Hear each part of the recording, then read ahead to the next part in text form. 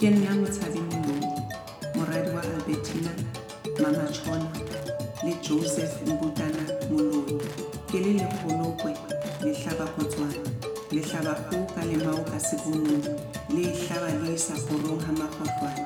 Makgwakgwane a eja a e halala, a re kgutla hape o e eketsa, motho wa wetsi.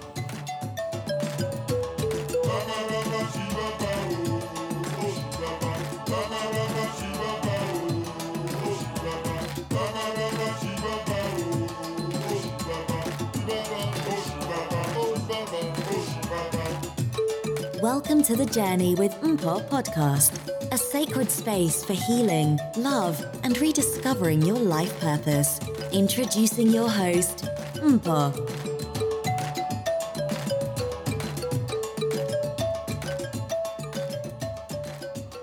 Hello, JWM friends and family. In today's episode, we have the pleasure of hanging out with an award-winning artist, esteemed author, and self-driven entrepreneur. A native New Yorker born in Brooklyn, she has been the featured poet, speaker, facilitator at events in several states, including New York, California, Colorado, North Carolina. She has also performed at the National Black Theater in New York and was the featured poet at the Atlas Performing Arts Center in DC. Without further ado, I present to you Kim B. Miller.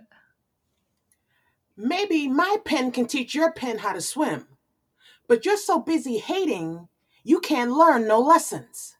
You don't get to define me with your faulty ink. You don't get to decide I'm only good for haiku. You don't get to decide what I'm good for at all. The only thing you get to decide is what part of my shade you get to sit in.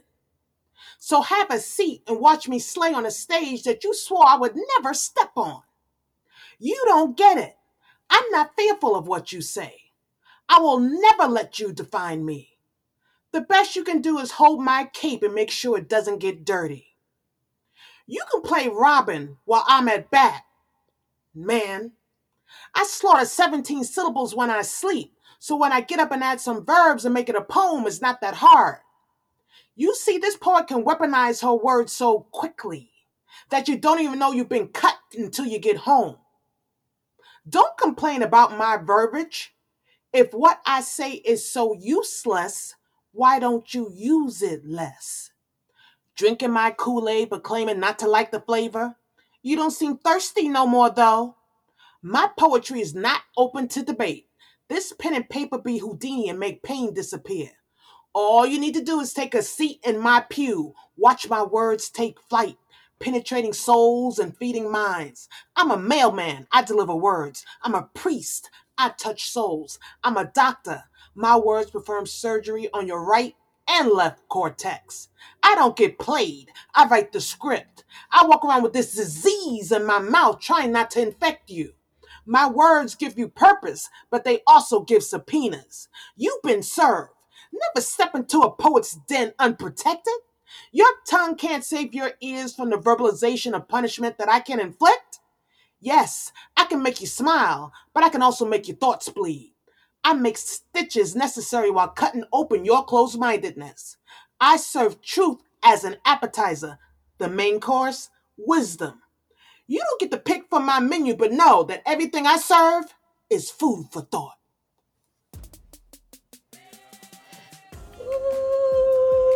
Ooh, yes! Hello, 2019 Southern Fried Haiku Champion. Yay. My Thank you. goodness. Here I am, like biting my fingers. I'm like, don't say anything, don't interrupt her. Oh man, I'm the mailman. I serve words. Say what? Thank you. Thank you so much for having me.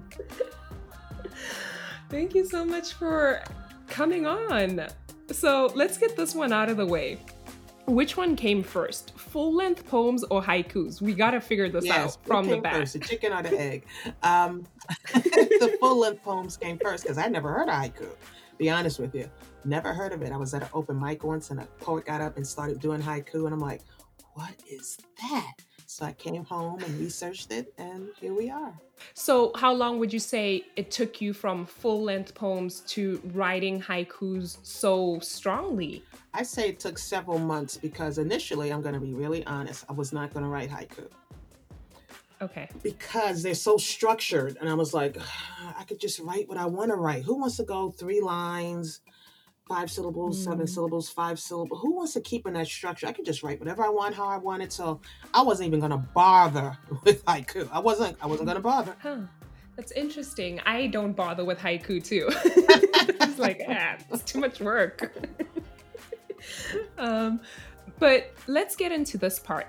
Every spoken word artist has a what led me to poetry story. What's your story? I'm going to go with a complete honest. I don't know. If I had to pick, I'd say, godly intervention, Jesus talking to my mind. I'm a Christian. And if you're not a Christian, don't take that any sort of way. I'm not one of those, crazy Christians, because they are crazy Christians out there. Um, and I just think it was led. I think it was a gift. So I think that's where it started, because I've always been writing.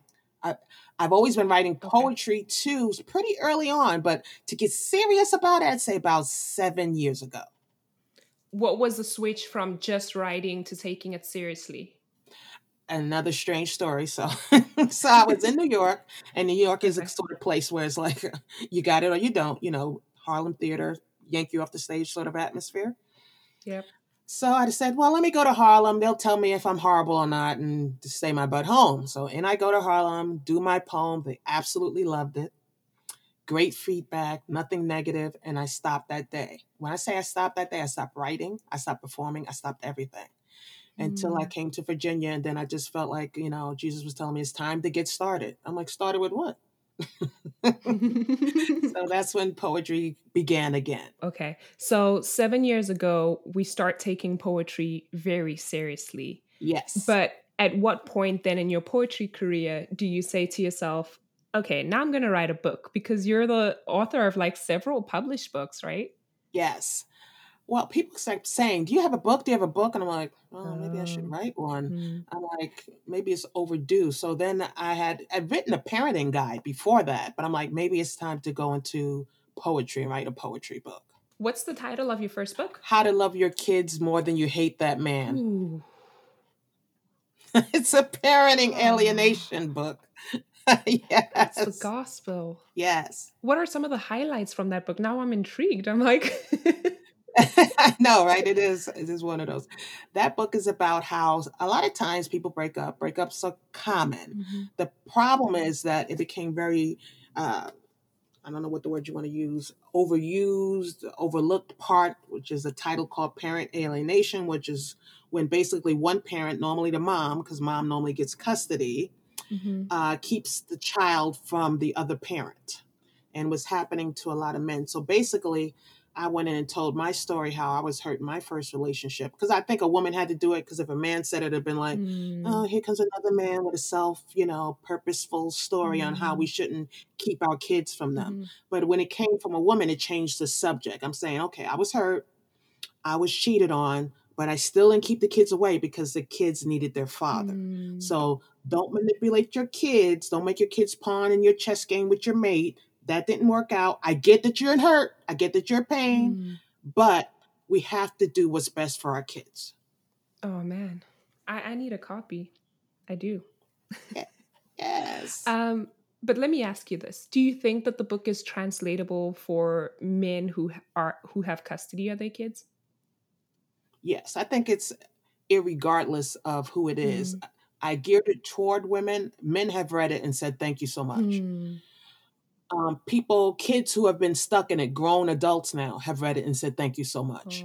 So it really does help people to see the different sides of what was going on and what is going on if they're still living it. And how soon after the first book did you write the second book? Oh, it was years in between. I think at least 5 years. So I took a good long break before I went back into, let me write a poetry book. Yeah, it took a bit of time. Okay. So as a poet with your experience of writing books, how easy or difficult would you say it is to translate stage poems into book poems? That's a great question. And it can be difficult because people are so used to hearing your words that you're kind of trying to write it so they can read it that way. Mm, So you'll see a lot of poetry say, why is their poem so long? Because we're trying to get you to see where to break in the reading the way we break when we pronounce it. mm, So it's in the writing of it that we try to translate how to read it. It's not as difficult as I thought it would be mhm, mhm, because I make them a little longer than necessarily I would have it on a paper so that that's more accessible for them to read. mhm, mhm. Do you have a preference for writing poetry books? Do you think haikus are a little easier because they're small and consumable in comparison to longer poems? No, I think as far as writing, I always do both. If there's a poetry book of Mm, mine, you're always getting three things. You're getting full poems, you're getting haikus, and you're getting kimisms, which are my sayings. So every poetry book of mine has all three because someone who's heard me has heard all three, even if they didn't know they heard all three. Oh man, Kimisms. Am I saying that right? Mm, yes. Okay, so do you have two more haikus to share in this segment here? Yeah. Sure. Haiku. And before I go on, let me just give you a brief explanation as to what a haiku is for those listening. Yes, please.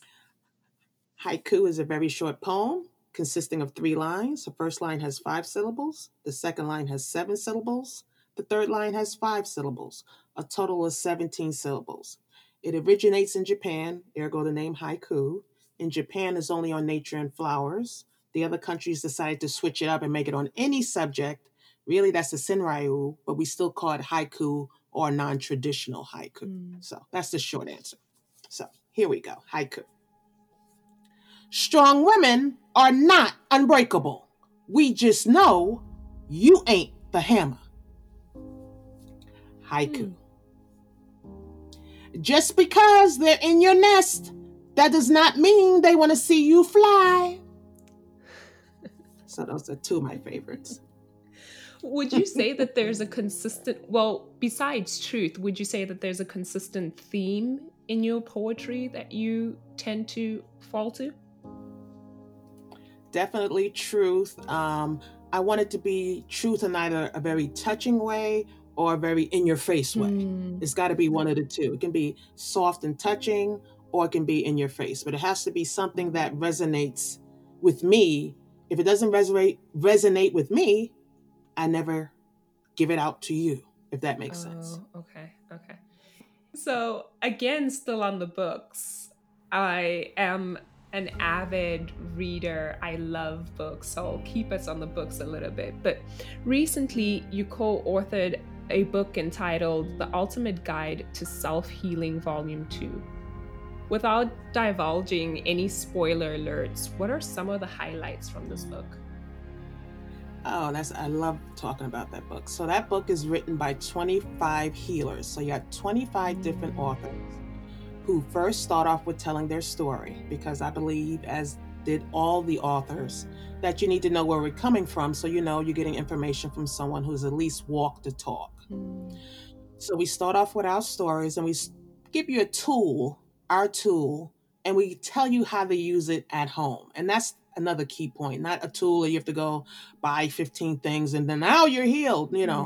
It's each one has written their own truth, their own story, their own tool in a way that we hope will touch someone. I wrote chapter 15, which is recognizing your accomplishments for radical self-care. And my chapter goes into things like incremental accomplishments and things of that nature, things we often overlook. We are a journey-driven people, meaning we're only satisfied when we're at the end of the journey. We have to recognize every step we take toward the journey to appreciate the trip. That's very good. As an advocate for self-healing and then recognizing your accomplishments as a tool for self-care, those are things that I myself have been working through, and it's not easy. It isn't. It's never easy.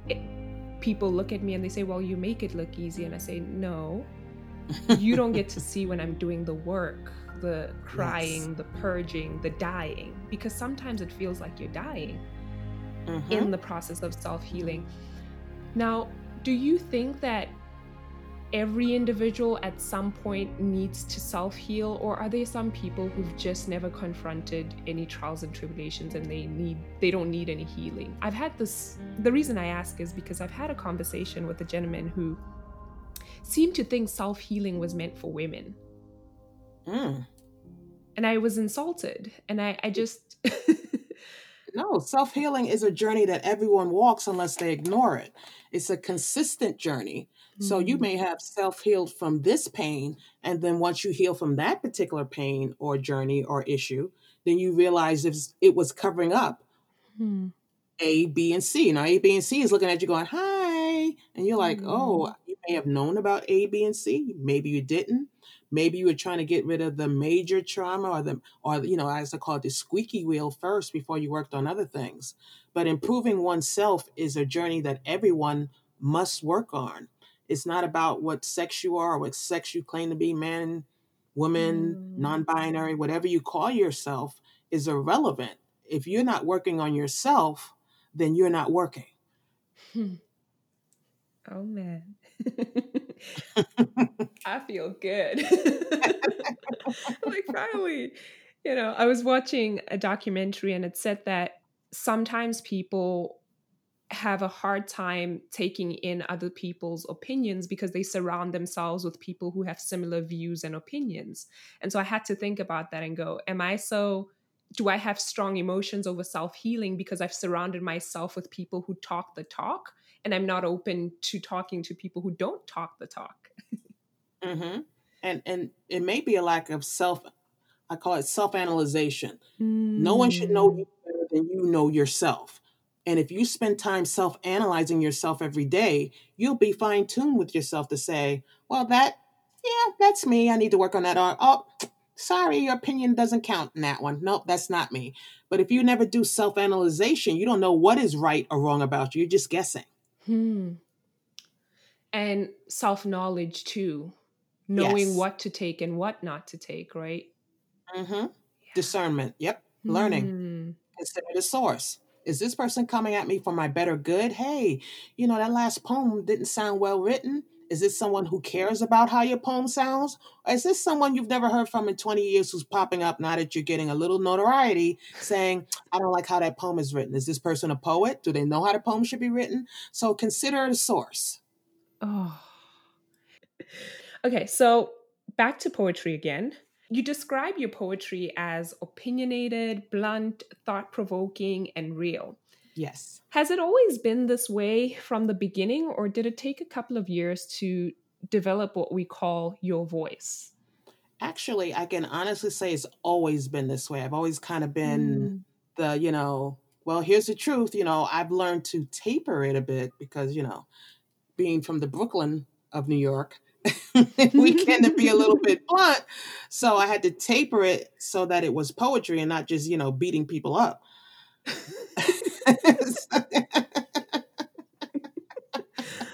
Oh, man. But yes, it's always been that way.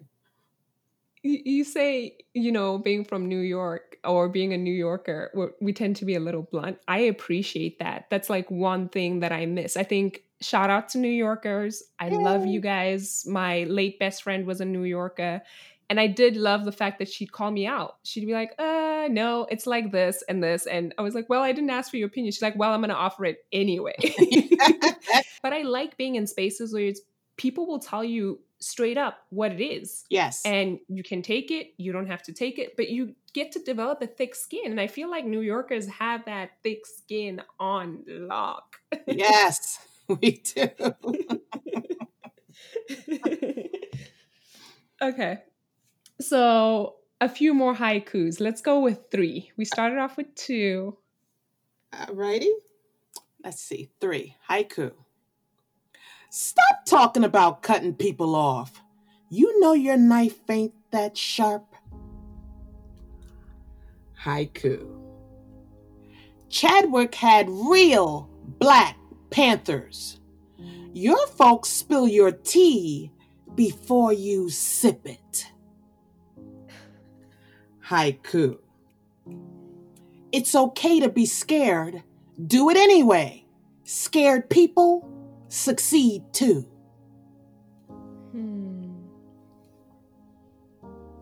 Oh man, can we be best friends? Yeah. Like, I know you're like all the way there and I'm here, but could we maintain like some sort of a friendship? Of course. So that last haiku makes me think about the fact that you highlighted in your bio you're a motivational speaker.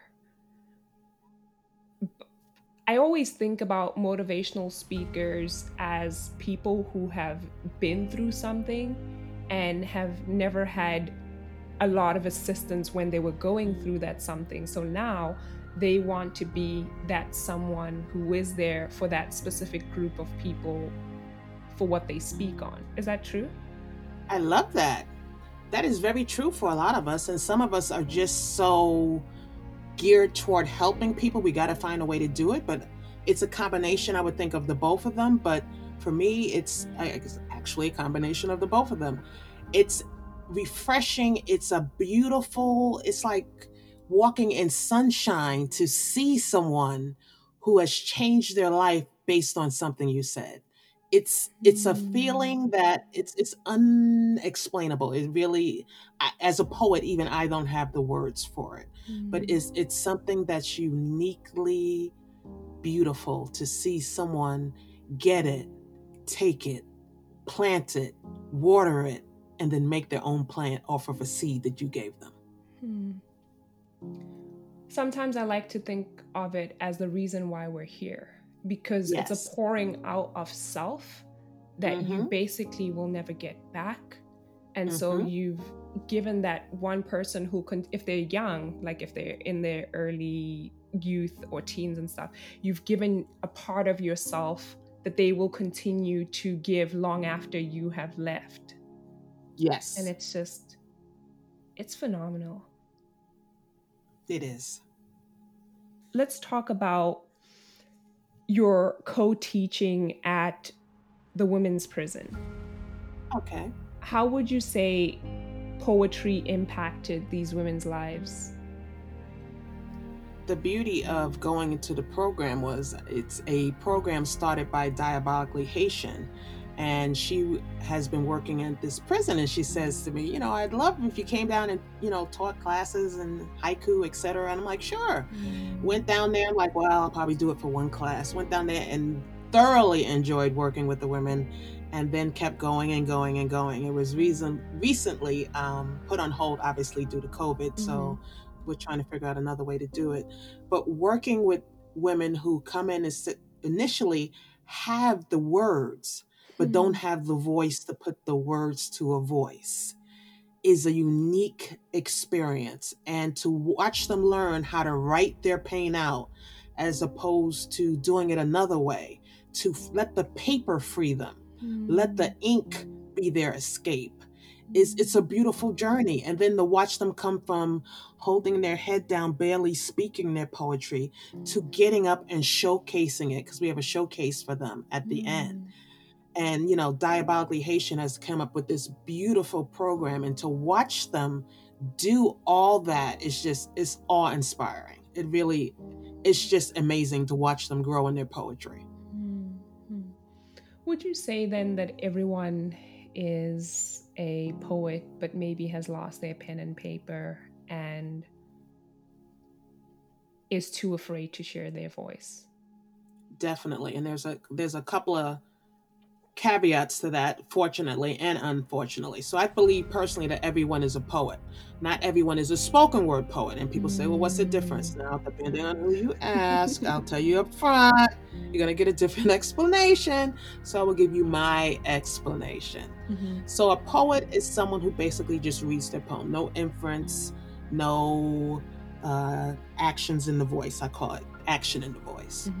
Kimism, not a real thing. Poets are always wordy. I warn you now. No action in the voice. So there's nothing wrong with being a poet, by the way. I'm not saying there's anything wrong with that. I'm just saying the difference is a spoken word poet should make you try to feel their words. That's the difference. That should be the difference.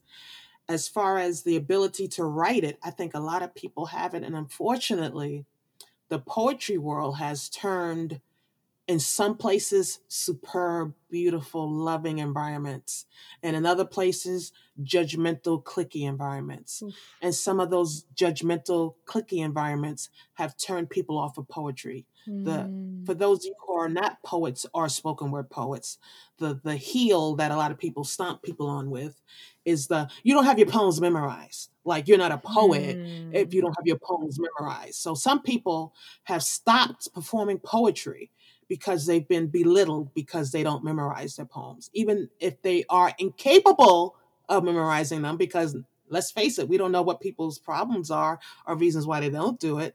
I think it's more important that you speak your truth as opposed to me judging how you spoke your truth. I think you're going to make me cry. I know I'm laughing, but you're speaking to a point that I myself as a poet have struggled with.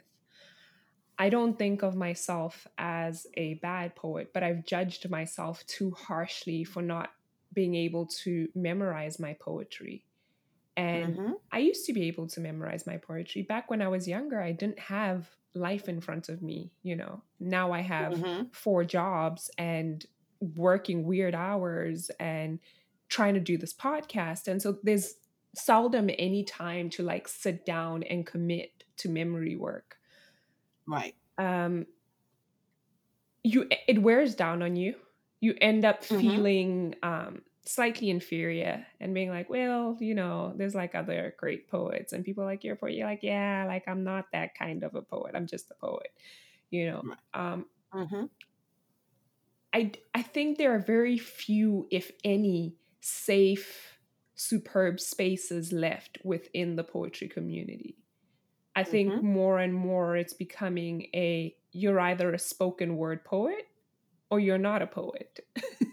Right. Yeah. And then there's that caveat, which I didn't even include. Yes. And the judgment has gone too far. And now you got poets judging themselves harshly. And then there's people who have medical conditions. That's why they can't memorize. And there's people who just don't like memorization. It doesn't matter. No one told Nikki Giovanni she wasn't a poet. No one taught Maya Angelou she wasn't a poet. And for those of you who say, oh, they memorized a lot of them had earpieces in, or they had, you know, the screen in front that told them the words. And Nikki blatantly always reads from her stuff. So if I bought Nikki Giovanni and you wouldn't tell her to stop reading, stop telling younger poets or poets underneath her or poets who are trying that they can't. You don't judge poets. Poets judge themselves harshly enough. They don't need you coming behind them. Actually, I have a haiku on that. Give it to us.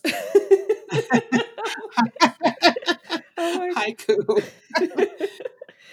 And for those of you counting, they're on memory, so it may be a syllable off. Haiku. Just because they don't poet like you poet, that doesn't mean they ain't poets. Oh, yeah. So how does this, so you have a business, right? So how does it work if I want your words on something, like anything that I could put up in the house as a frame or a cup or a t-shirt that I could wear? Well, luckily, I do all that because, you know, when you're trying to build your business, you expand it in a way that works for you. The way that worked for me was taking them and putting them in frames. Now, I do all this myself because I'm too particular to let anybody else do it. So I design it with the picture. Sometimes I take the picture. Sometimes I use a stock picture, create it, put the font on, print it out myself, and pick a frame for it. Normally, it's only, if you look on my website for it, there's only one in that particular frame. You'll find the saying again, but not in that particular frame. I also take canvases and do 3D work on it. Some I paint, some are already painted, some are blank. I fill in. And as far as the t-shirts, yes, I have t-shirts with a lot of my sayings on it. Some I have pre-printed, and some I have a company that does it for me. And they do my mugs and posters and all that good stuff. Okay, I need that last haiku on a shirt, so we gotta talk. I may need a couple. Every time I meet a poet who's had the same experience on stage, I may just give them the shirt and be like, listen, here you go, because I know and I saw that. So I'm with you. So, for those of you who don't know or are not involved in the poetry community, poets don't make money, y'all. Like, it's ridiculous. Mhm. It's a gospel that I cannot preach enough. Like, the world has been enjoying poetry ever since Shakespeare put pen to paper, but we're only now beginning how to figure out to turn poetry into a lucrative career. So, as an artist, and I like to ask all the artists that come onto the show, Kim, what do you think are some of the ways people who want to support poetry can add the financial element as support to you as an artist? I'm so glad you asked that and mentioned that because a lot of people just assume we're doing well. Um, not so much. The beauty is, as of this date that we're recording this, I'm so happy that Brandon won America's Got Talent. Mm-hmm. A spoken word poet won. So Yeah. that brings poetry to the forefront. So that's a giant, great step for us. It was a win for him and it was a win for poetry. Mm-hmm. As individual artists, like she described, oh, I can't tell you how many times we were invited to events saying, do it for exposure. Okay, no. You paid the DJ, you paid the venue, and you definitely paid the caterer because they don't show up unless they get paid. So Mm-hmm. why not pay the poet? The poet, it's an old expression. I don't remember where I heard it. The last horse over the fence is the poet. You'll pay everybody but us. So if you really want to support someone, if you see a poet you like, if you see that artist and you're like, I would really like to support that individual, number one, if they have product, buy it. Buy it from them, not say an Amazon. When you say that doesn't make sense, it's on Amazon. Why shouldn't I buy it there? Okay, good question. Here's why. So, Amazon and all the big companies like that take a huge chunk of the proceeds, even though the book is listed for the same price. By the time the artist gets the money, it's greatly reduced. An example, a book on Amazon that's $20, the artist could actually end up with, you are hearing me correctly, 50 cents. Hmm. Yes, a $20 book on Amazon could actually end up with the profit for the author being 50 cents. That's possible. I'm not saying that's happening with every $20 book. Please don't hear me incorrectly. If you buy it directly from the artist, that is the way they get the most money. So if you see a book and they say, buy it from me, don't go around and buy it from Amazon unless obviously the artist is out of books or something like that. Because then if we're out of books, we'll do what we do. Mm-hmm. But that's why you'll hear people say, oh, get the book from me, because it's better for them that way. If they have products, buy it from them. If you're hiring someone, make a budget for them. It really is fair that if you're bringing someone in, that they get paid for their work. Just like you would like to get paid for your work, so would we. Yeah.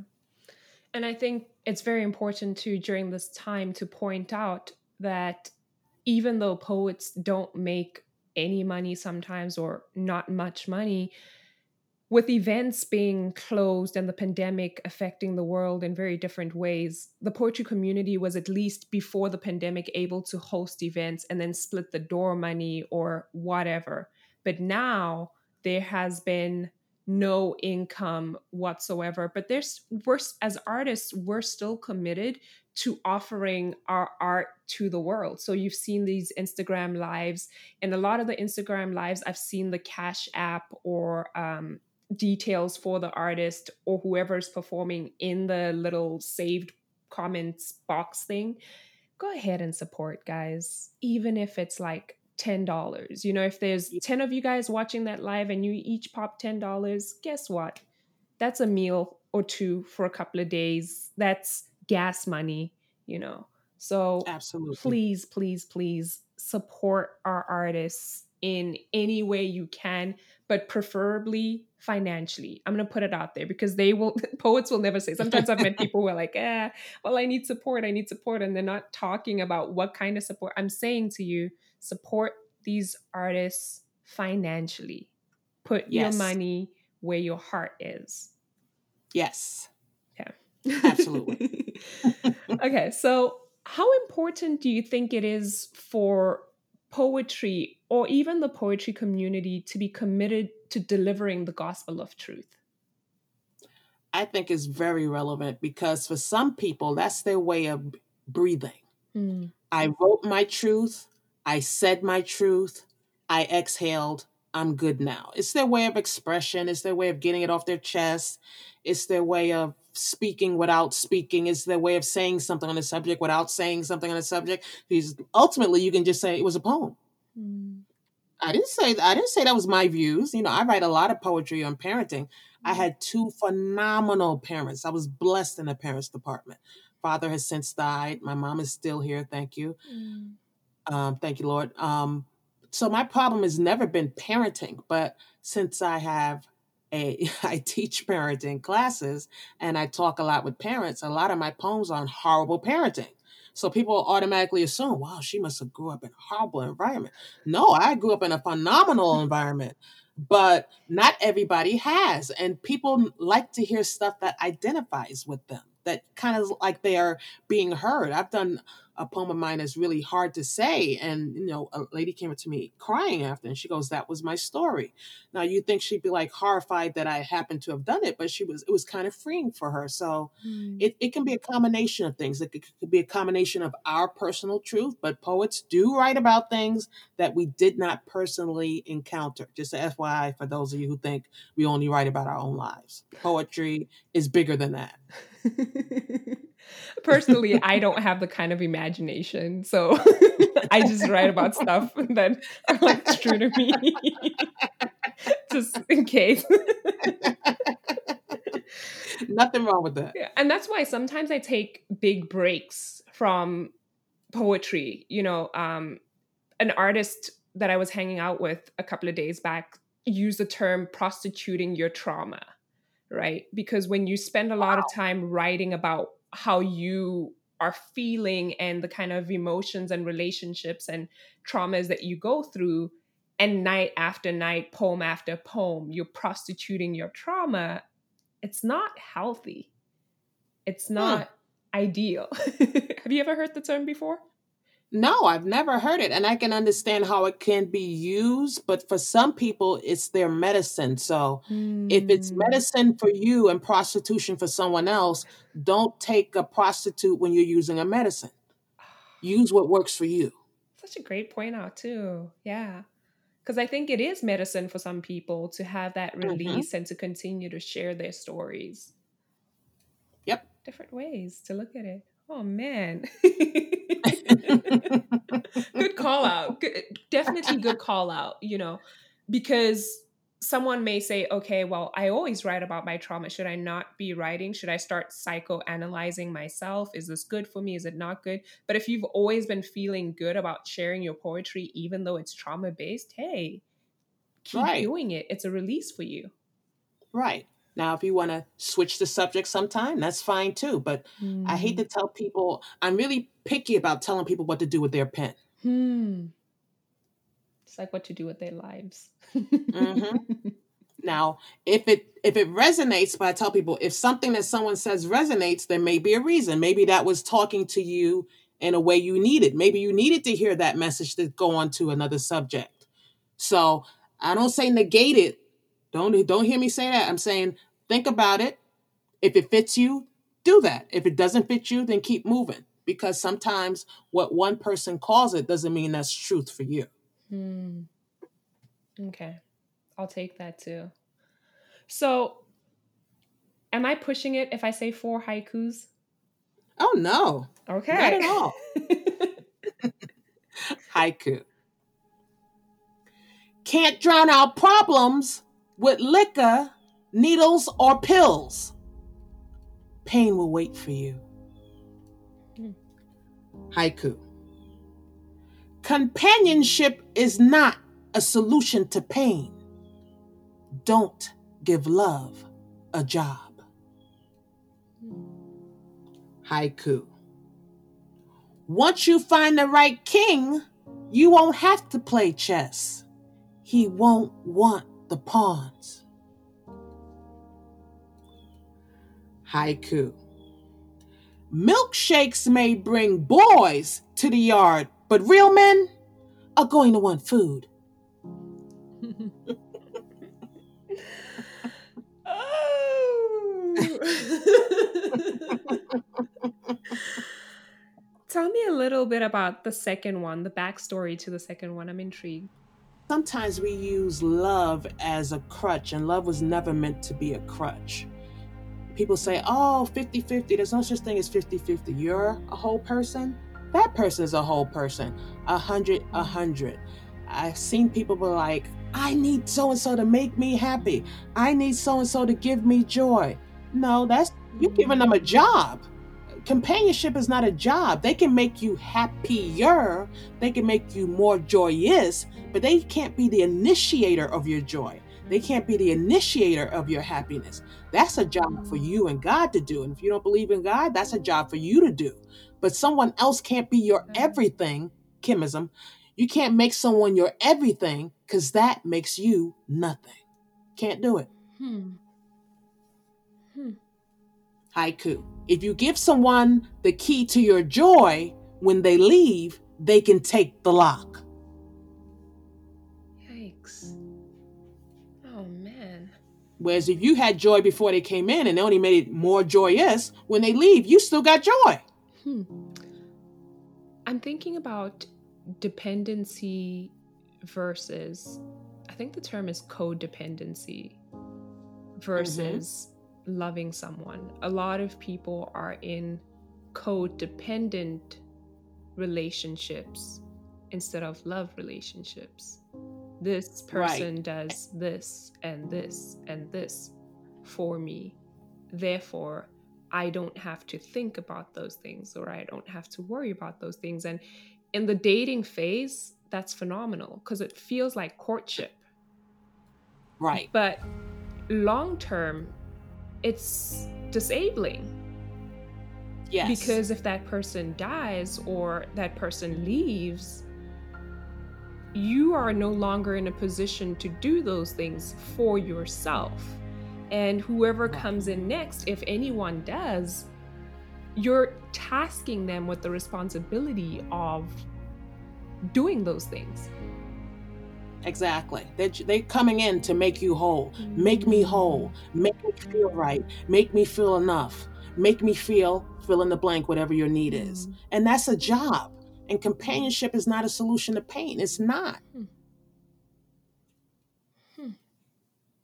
I'm slowly digesting these things. I'm taking them in because I'm like, man, we got to do another episode. This is what this is. There's so many themes coming up in this one episode.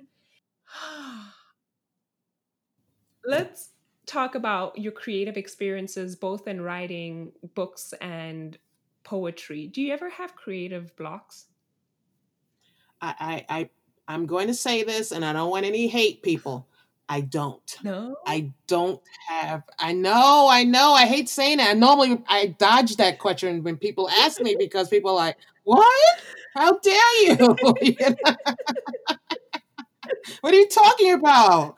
So no, I don't. If I don't write, it's only because I choose not to write on that given day. I just don't. Now, with that, it doesn't mean that every time I sit down, I finish my complete poem. I always get it done. Boof, it's done. No, that's not what it means. It means that I can write every single day. Every single day I can create something.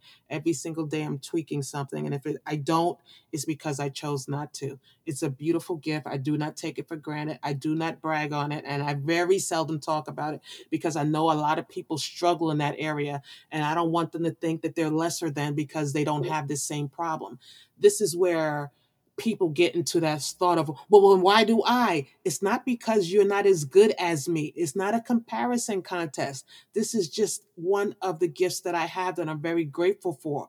If you don't have this gift, you're not lesser than me. I'm not better than you. This is just one of the gifts I have. You have beautiful gifts yourself that I don't have.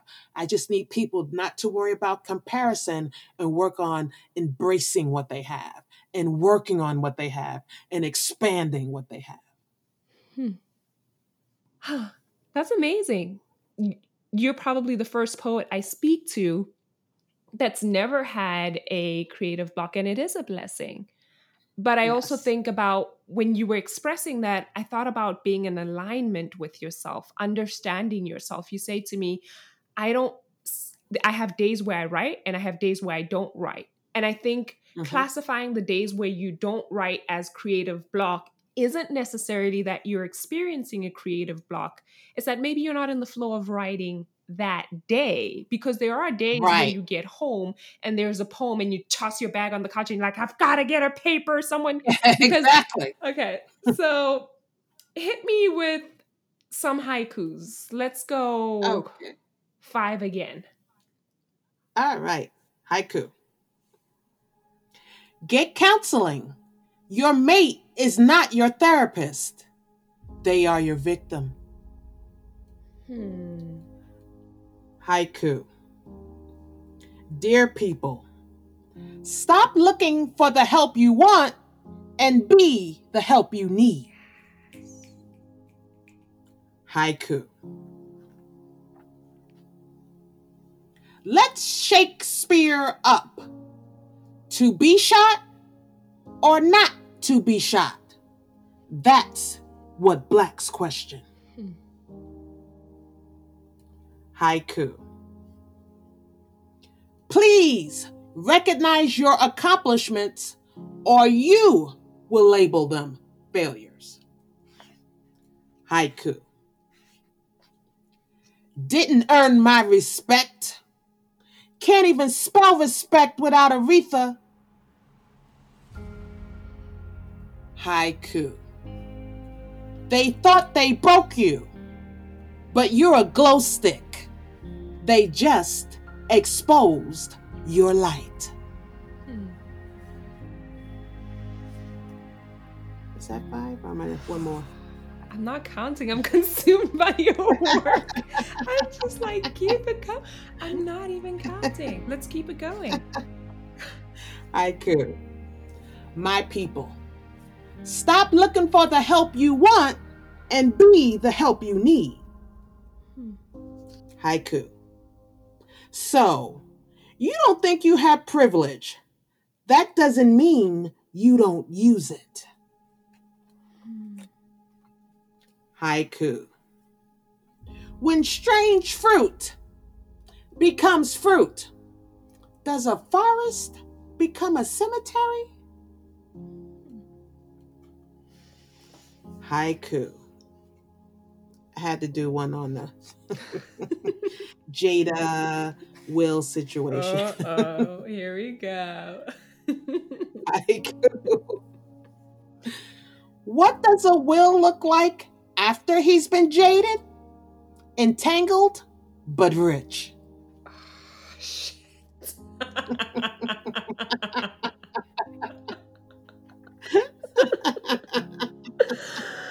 Oh my God. If you don't mind me asking, how old are your kids? My kids, let's see, just turned, what did she just turn? The big 3-0 and 26, I think. Yeah, 26. Do they enjoy your poetry? Yeah, they have one stipulation. Nothing sexual, Mom.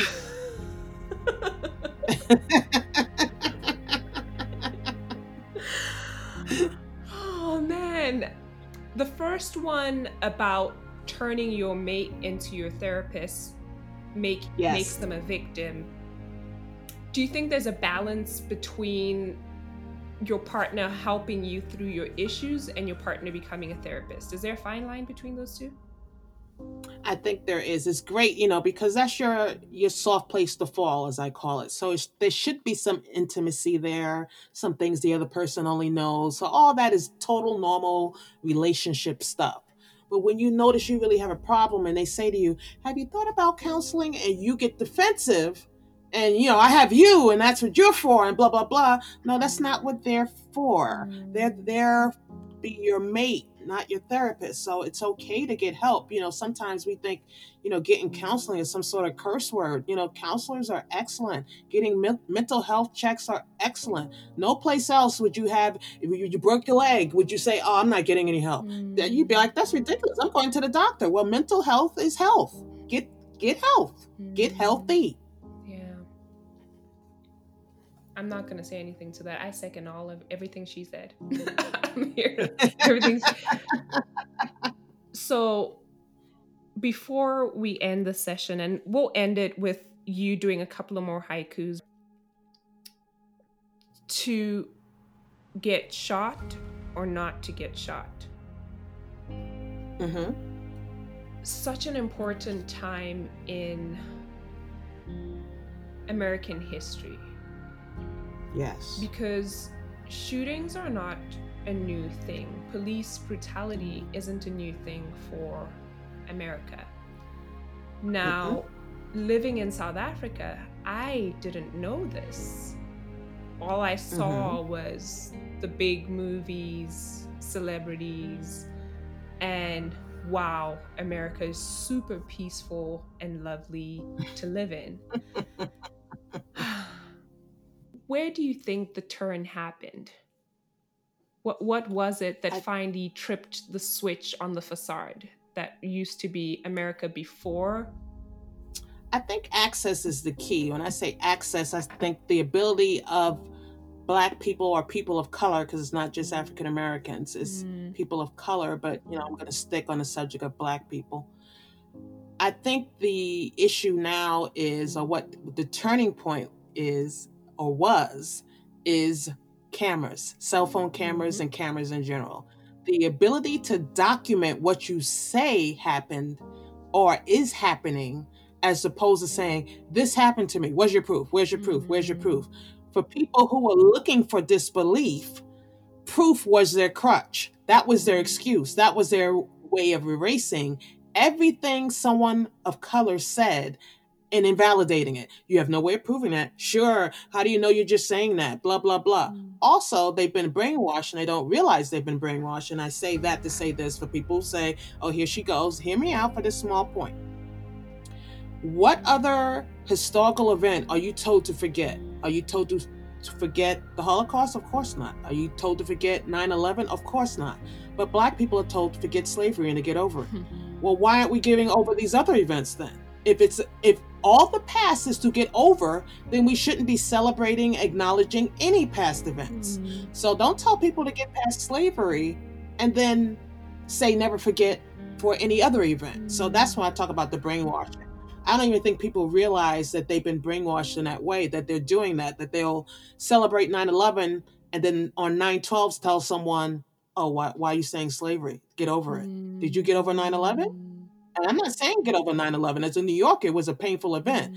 But I'm saying be careful how your mind or how you've allowed your mind to be manipulated into thinking that certain events are relevant and should be honored and certain events shouldn't. That's one. Two, the cell phone opened up an avenue of proof that was undeniable for people to turn away from. From some people. Some people are going to believe what they want to believe, how they want to believe it. But for me, I think the cell phones in general, and cameras is what really turned it around for people who had a disbelief factor. Yeah. It's interesting that you say don't tell people to forget, because it's the same struggle we have in South Africa with apartheid. There is the Employment Equity Act that prioritizes the employment of minority groups, mainly Black people in South Africa. And so, you have all these opportunities. Why are we still talking about apartheid? But we get into the same arguments. Apartheid, the abolishment of apartheid didn't end there. I still have a grandmother who till this day has never driven a car because she went to school and she was taught that she was going to be house help, and she needed an English name so that her white masters could say her name, and she was never going to be anything. So yeah, apartheid is over, but here we are, the grandkids, having to help our grandmother and let her know cars aren't terrifying. You can sit in the front seat. It's not going to blow up. It just moves. I don't think people recognize the psychological part when they say, why are you still complaining? I'm like, am I in a different world? Are we not living in the same place? Maybe that's what it is. Maybe other people are from different planets and we're just mixing. I call it the privilege of equity. What that is, because poets can't do say anything simple. Can that be too easy? The privilege of equity is you have had, and I forgot, I saw it somewhere online that explained it perfectly. But basically, your family has had whatever, how many, let's just say 100. For both sides is more than 100, but I'm just going to use a round number of 100. Yeah. You've had 100 years of privilege. With that privilege, you were able to build this company. With that company, you were able to have this amount of money. With this money, you were able to build this. With this money, you were able to buy this car. With this money, you were able to buy this house. And the trickle-down theory of that privilege, you have these following things. So does your generation, so does your family, so does your grandmother, etc. I don't have that on this side. So the fact that you stopped hitting me over here and I can go anywhere, I've lost 100 years of the privilege that you are now benefiting from. You haven't made equal equity for the privilege you had for the last 100 years. So you saying forget is ridiculous. But let's say we were willing to forget. There's no equity in forgetting. One, there's no equity financially, physically, in the hierarchy for us and our family, because we're still behind 100 years. You collected generational wealth and left us with generational curses. Yes. That's what it is. Yes. And your solution to that is forget about it. Well, your grandparents fly to Europe and London. Exactly. Off of free labor that our grandparents or great-grandparents or great-great-grandparents or whoever provided, which they're not paid for, which they got nothing for after it was over. Oof. I'm still pissed. I just want to let it be known to the podcast audience, at least seek to understand. Don't blanket statement say forget or it's not happening. Do not ever in any situation discount the experiences of anyone, because they're theirs and you don't know, or you may never know those experiences. So at least listen, y'all. Just hear me out, because while it will sound bitter because it does have a bitter element to it. While your family is flying all over the world and has access to money and resources, the job that I work, I have to split my income to help my family that went through this, never got the necessary education, never got the job that could get them the medical benefits. So now they're elderly, they need to get taken care of. So while you're doing that, I'm here doing this. So yes, there's an element of bitterness, and it turns into venom when you do say forget it, because it's in my face every single day. It's not going anywhere. So exactly. And even if you're not one of the ones who are well off, you still had the privilege of the benefit of the privilege that we didn't get privilege to. I know that was too much privilege for some people to get, but basically, if you're not rich and you still are struggling, you were still ahead of where we were left off. Fair enough. That's a short version of it. That's where it ends. Okay, we're gonna do some haiku. Haiku. Let's speak truth. Some of you were a virus before Corona came out. Haiku. Be who you are, not to impress, but to inspire. Let your greatness drip. Haiku. We make everything about race because race is about everything. Haiku. Him. You ain't nothing. Me. I was nothing. That's why I picked you. Bye, boy. Haiku. Stop congratulating folks you have no intention of supporting. Haiku. How many times do you have to fall before you stop tripping yourself? Haiku. Stop blaming men for having baggage when you have a storage unit. Haiku. If you're going to help someone, help them. Facebook don't need to know that chapter. Haiku. In order for her to be a gold digger, don't you have to have gold? Haiku. How come Super is a man, but we have to wonder about woman? Haiku. When you say soulmate, are you referring to your Jordans or house shoes? Oh my god. Okay, so before we let you go, your links, online store, your website, your Instagram handles will be available in the comments section of the episode as per usual. But is there anything else you want people to be aware of or to know about? Any final words too? I will leave you with a Kimism, which is a saying. Since all my information will be found online, I'll leave you with this Kimism. Maybe the grass is greener on the other side because you have nothing to do with maintaining it. The grass is not always greener on the other side for no reason. Is it really greener, or is it because it has nothing to do with you? Thank you so much, Kim.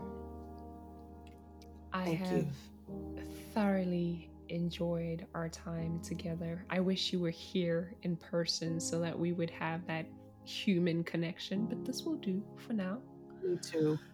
Thank you so much for sharing your words, your thoughts so freely, and for sharing your laughter and your joy, because even though you have that element of truth, you still have that element of light in you. You know, there's a lightheartedness that makes the truth digestible.